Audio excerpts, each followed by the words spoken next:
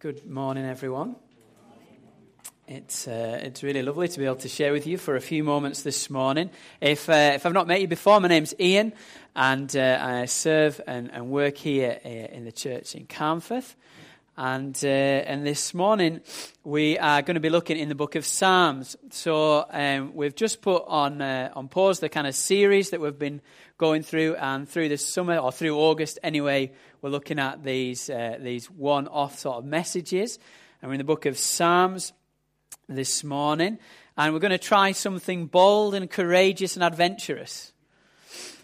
We're going to look at 3 Psalms together this morning, and what we're going to do is hopefully see that one plays into the other, so that they speak into each other, and build a picture of who God is and what it is to walk with Him. So hopefully, really quite exciting.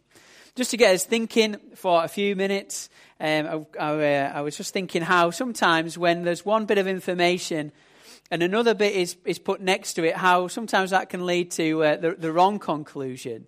When one thing is placed next to another, how it raises different things in our minds. Let me give you a couple of examples, because that doesn't sound awfully clear.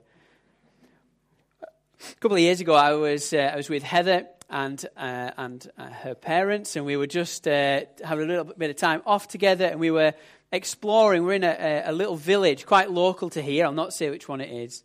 And we're looking around, beautiful village, and there was a really lovely Anglican church, beautiful church. We had a good look round the church, and then there's this notice board in the grounds.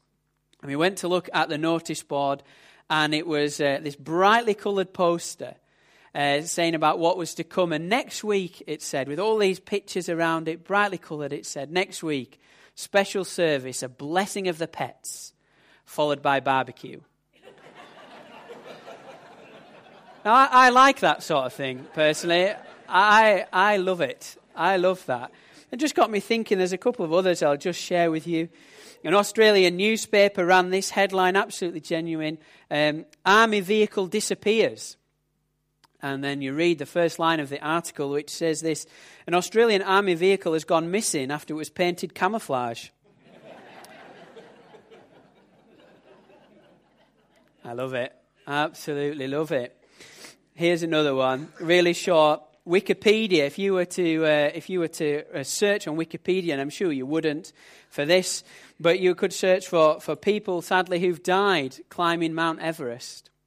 And the page comes up, and then there's a little note from the good people at Wikipedia that says this: this list is incomplete. You can help by expanding it. An encouragement for us all to go and try something we shouldn't. And lastly, this is one from the States, our good friends in America. And as you drive into the cities in the States, there's often a big sign which says the name of the city and then perhaps something that it's known for. And so driving into this particular city or town, there's the big sign for the name of the town. And then behind it, there's a plaza with lots of different shops and stores, and you can see different places you can go and spend some money.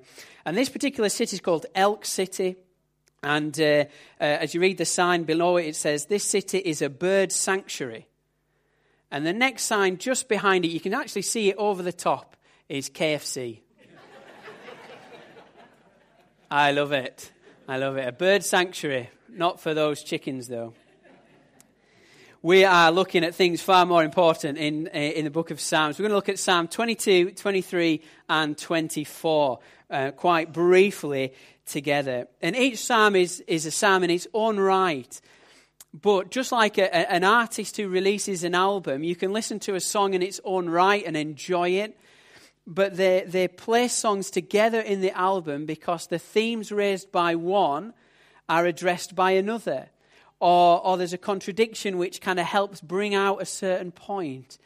And so we have it here in these Psalms. Let's just do a little bit of background, little general context to help us frame what we're going to look at. The book of Psalms is a book of prayers and praises that are together in the Old Testament. Book of prayers and praises. And they're written over a long period of time, not all written by the same person. So Psalm 90 is a psalm of Moses, which puts it right at the beginning of the Old Testament timeline. Psalm 137, for example, starts with, "By the rivers of Babylon we sat and wept." So it's written in the time of the exile, where the people of God are exiled. And there's hundreds of years between those two different psalms being written. But the psalms have been placed together. They've been compiled together. They've been ordered together.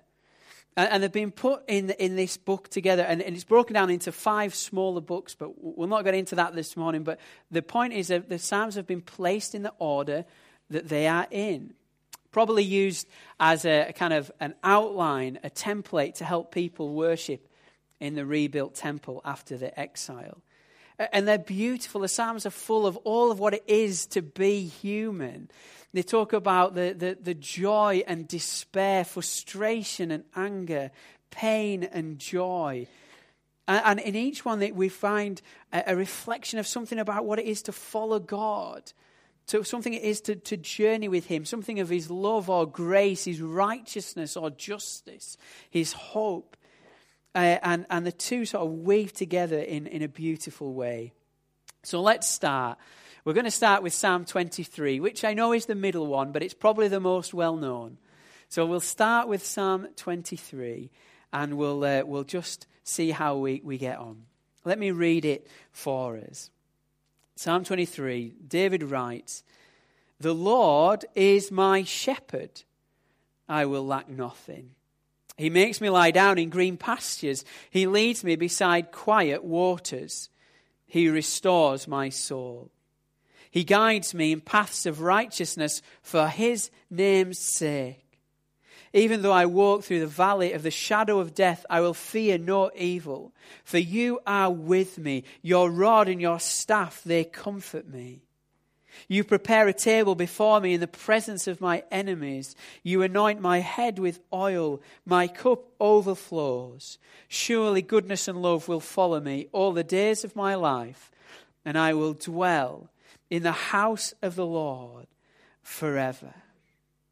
It's a beautiful, beautiful psalm, isn't it? It's a favorite for many. And I love the confidence of David as he writes. You know, David isn't a perfect man. David doesn't come from the perfect family where everything's all sorted and together.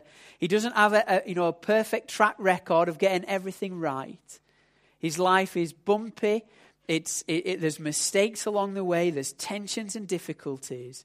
But he can say with confidence, "The Lord is my shepherd." The Lord is my shepherd. Just think of that image for a moment. The Lord, the one and only God, the one who is from eternity, the one who will wrap everything up, the one who is entirely sufficient within himself, the one who needs nothing, the Lord, the one who put the stars in the sky. I learned something this week. That there are more stars than there are grains of sand on the planet. More stars in the sky than there are grains of sand on every beach and in every desert. And remarkable, isn't it? The vastness, the bigness, the hugeness of our cosmos. Do you know how many words that gets in the creation account? It gets 5 words. 5 words. Genesis chapter 1, verse 16. Not even a full verse, just the second part of the verse. He also made the stars. More stars in the sky than there are grains of sand on planet Earth. He also made the stars. This amazing God, the Lord, is. He is right now in the midst of whatever is happening in my life. In the midst of the turbulence, in the midst of the joy and the despair, he is I know him, this God of the entire universe, the one who knows everything, the one who holds it all together, is right now He knows me. He knows what's going on. He knows all about me. And he is my shepherd. He walks with me. It's an incredible psalm. He leads. He walks with us. He prepares a meal for us in the presence of our enemies. that we can sit down when we're surrounded by trouble, that we can sit down, that we can stop, that we can eat, that we can rest, that we can be with him, even when surrounded by enemies. This image of the Lord as our shepherd, such a powerful image, and we could talk about it for a long time.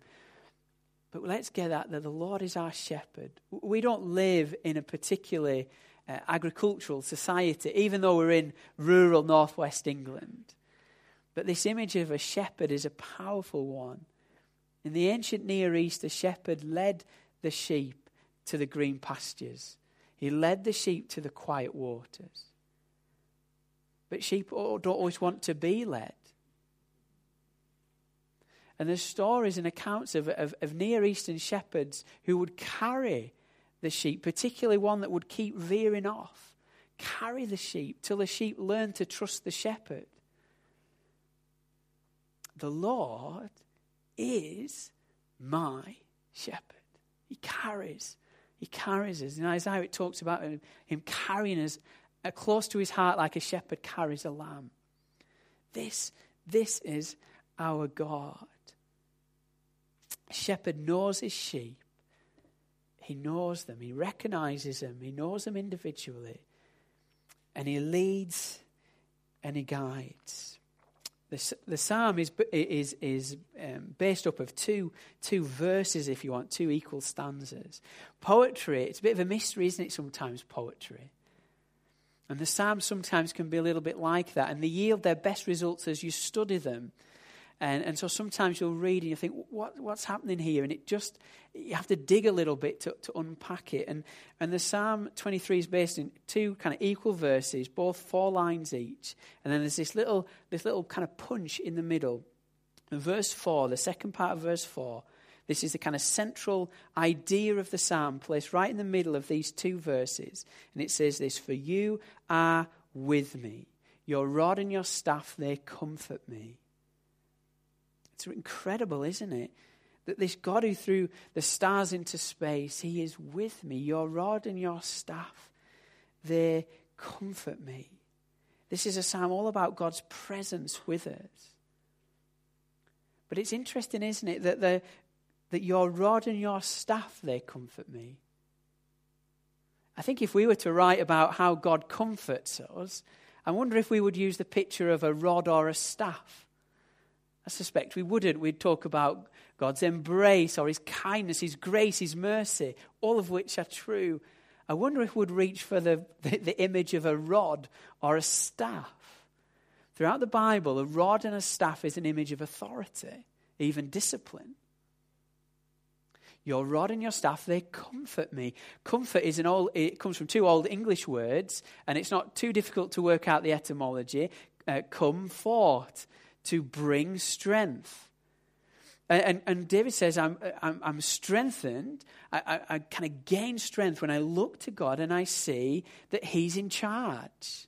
It's his rod and his staff that he's in charge. A shepherd has his staff in this context, to beat off wild animals. There's a protective element, but there's a discipline element. There's an authority element within the relationship.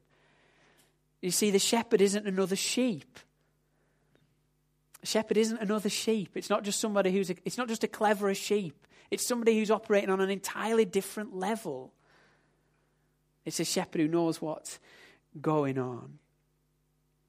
Psalm 23 tells us that the Lord is our shepherd. If we walk with him, he knows what's going on. He understands, and he's big enough to handle it. So what's happening in your life this week?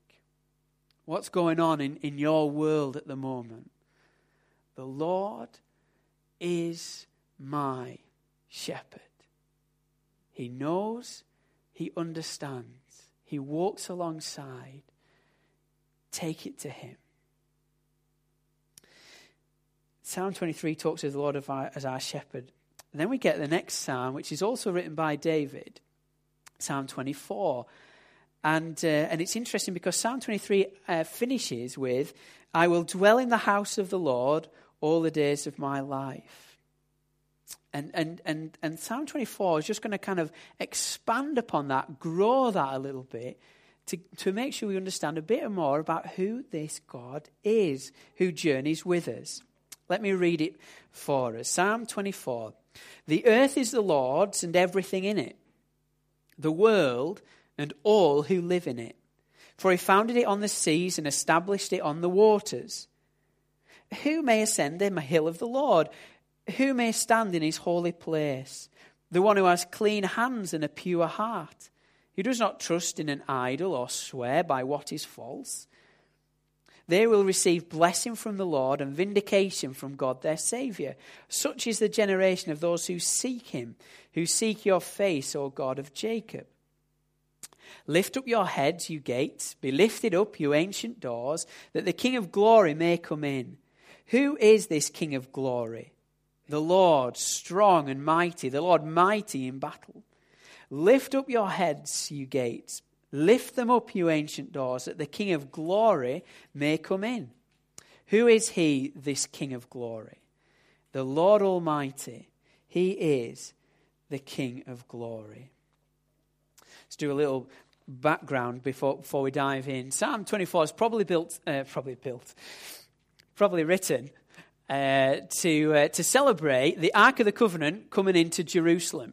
So this is a big moment in the Old Testament timeline. The Ark of the Covenant, this that symbolizes God's presence with his people.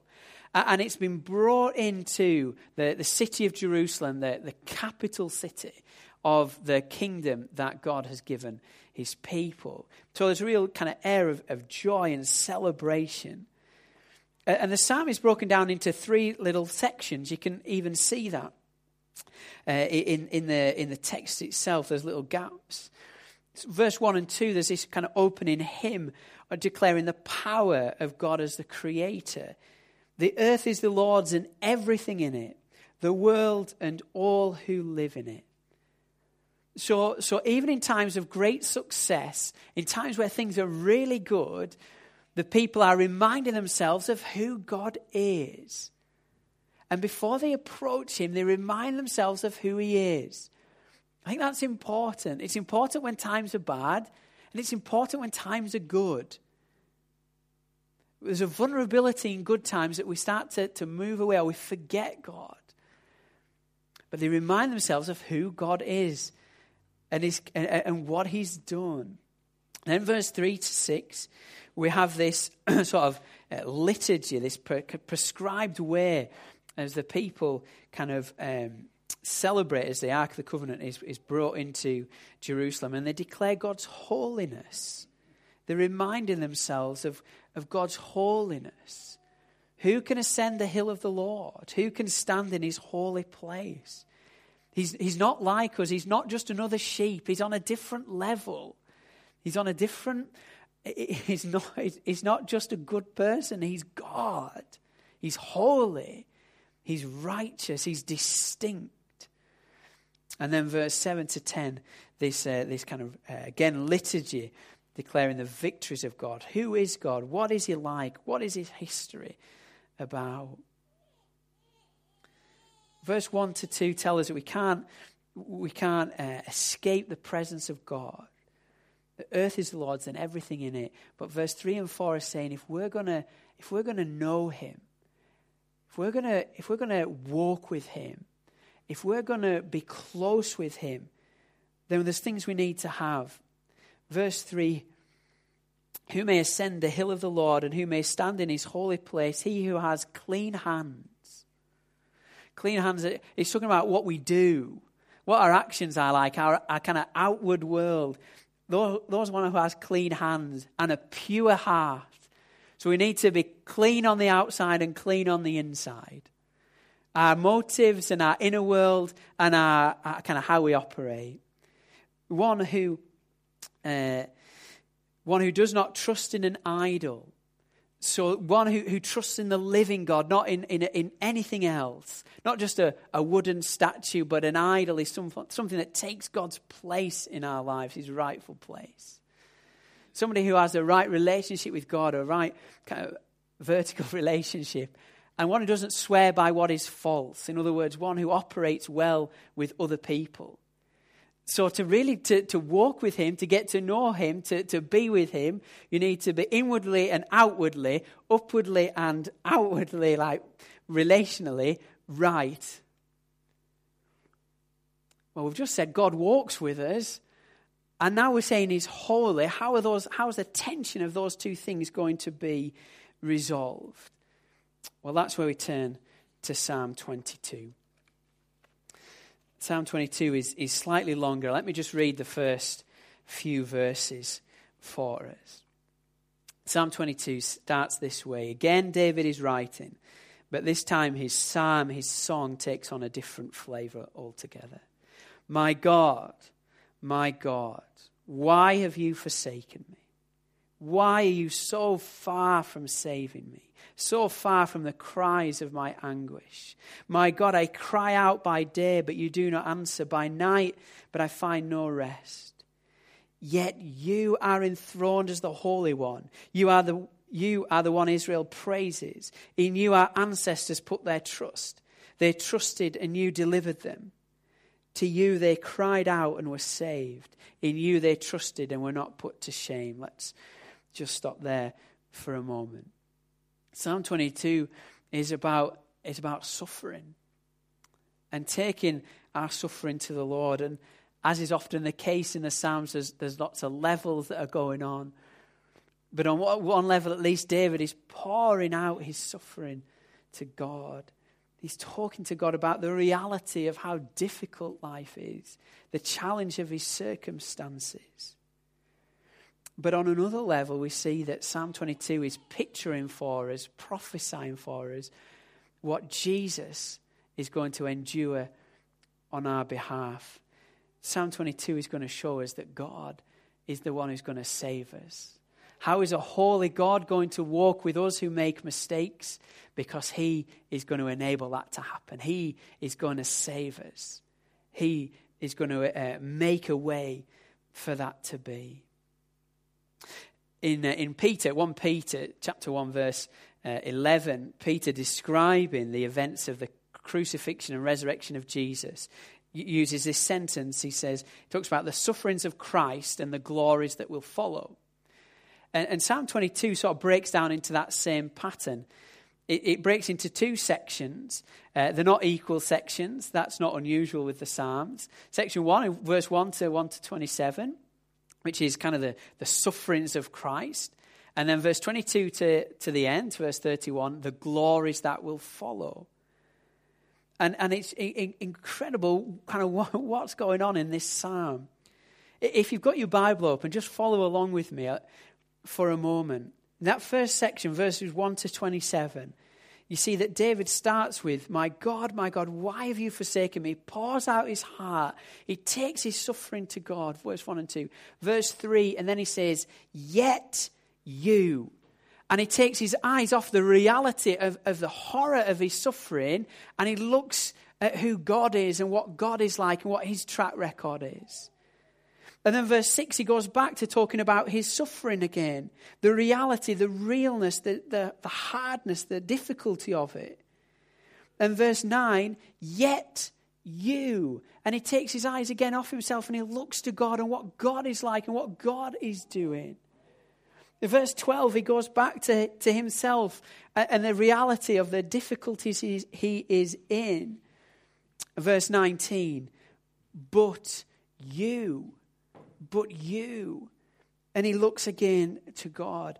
And I love that about Psalm 22, that there's a reality to the suffering, but there's this encouragement to take our suffering to God, to take it with him because he's trustworthy with our suffering.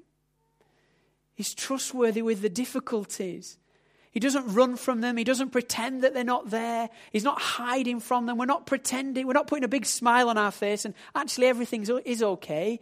No, it's not okay. But I'm taking the what's not okay and I'm laying it at the feet of Jesus.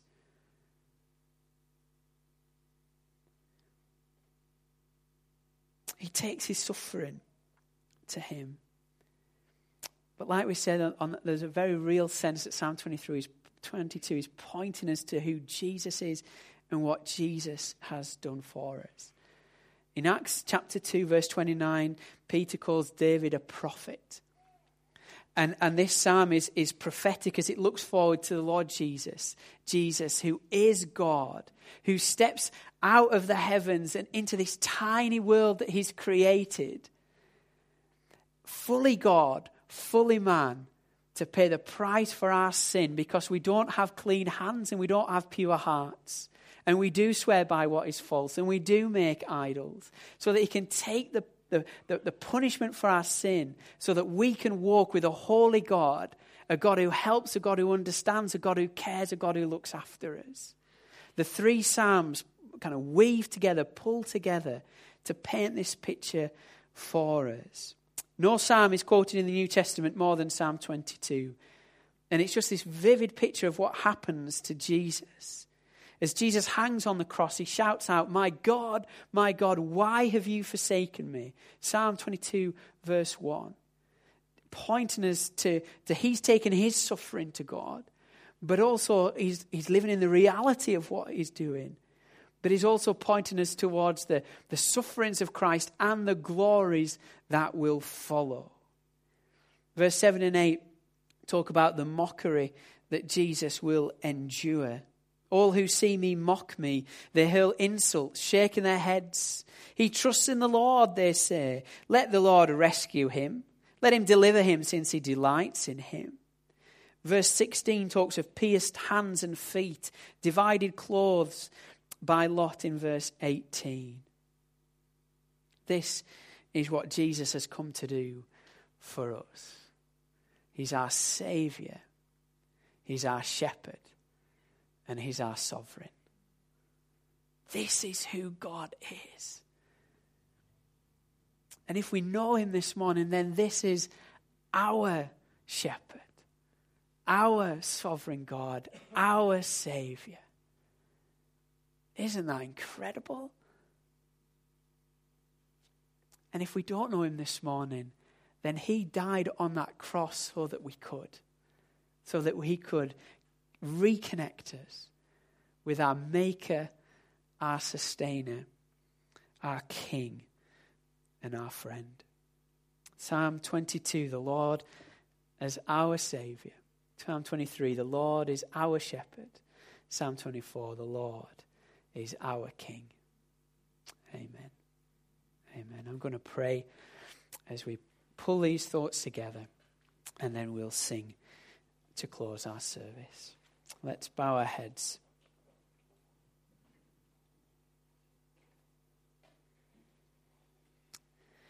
Heavenly Father, we thank you so much for the Bible.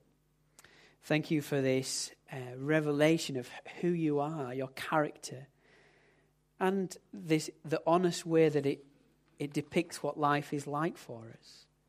Green pastures and quiet waters, dark valleys, enemies surround us.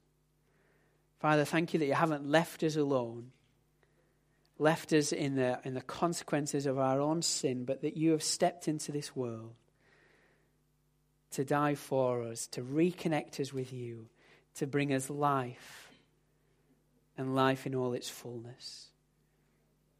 Father, I pray for those who don't yet know you that they will see more of your beauty and love, your righteousness and grace, your power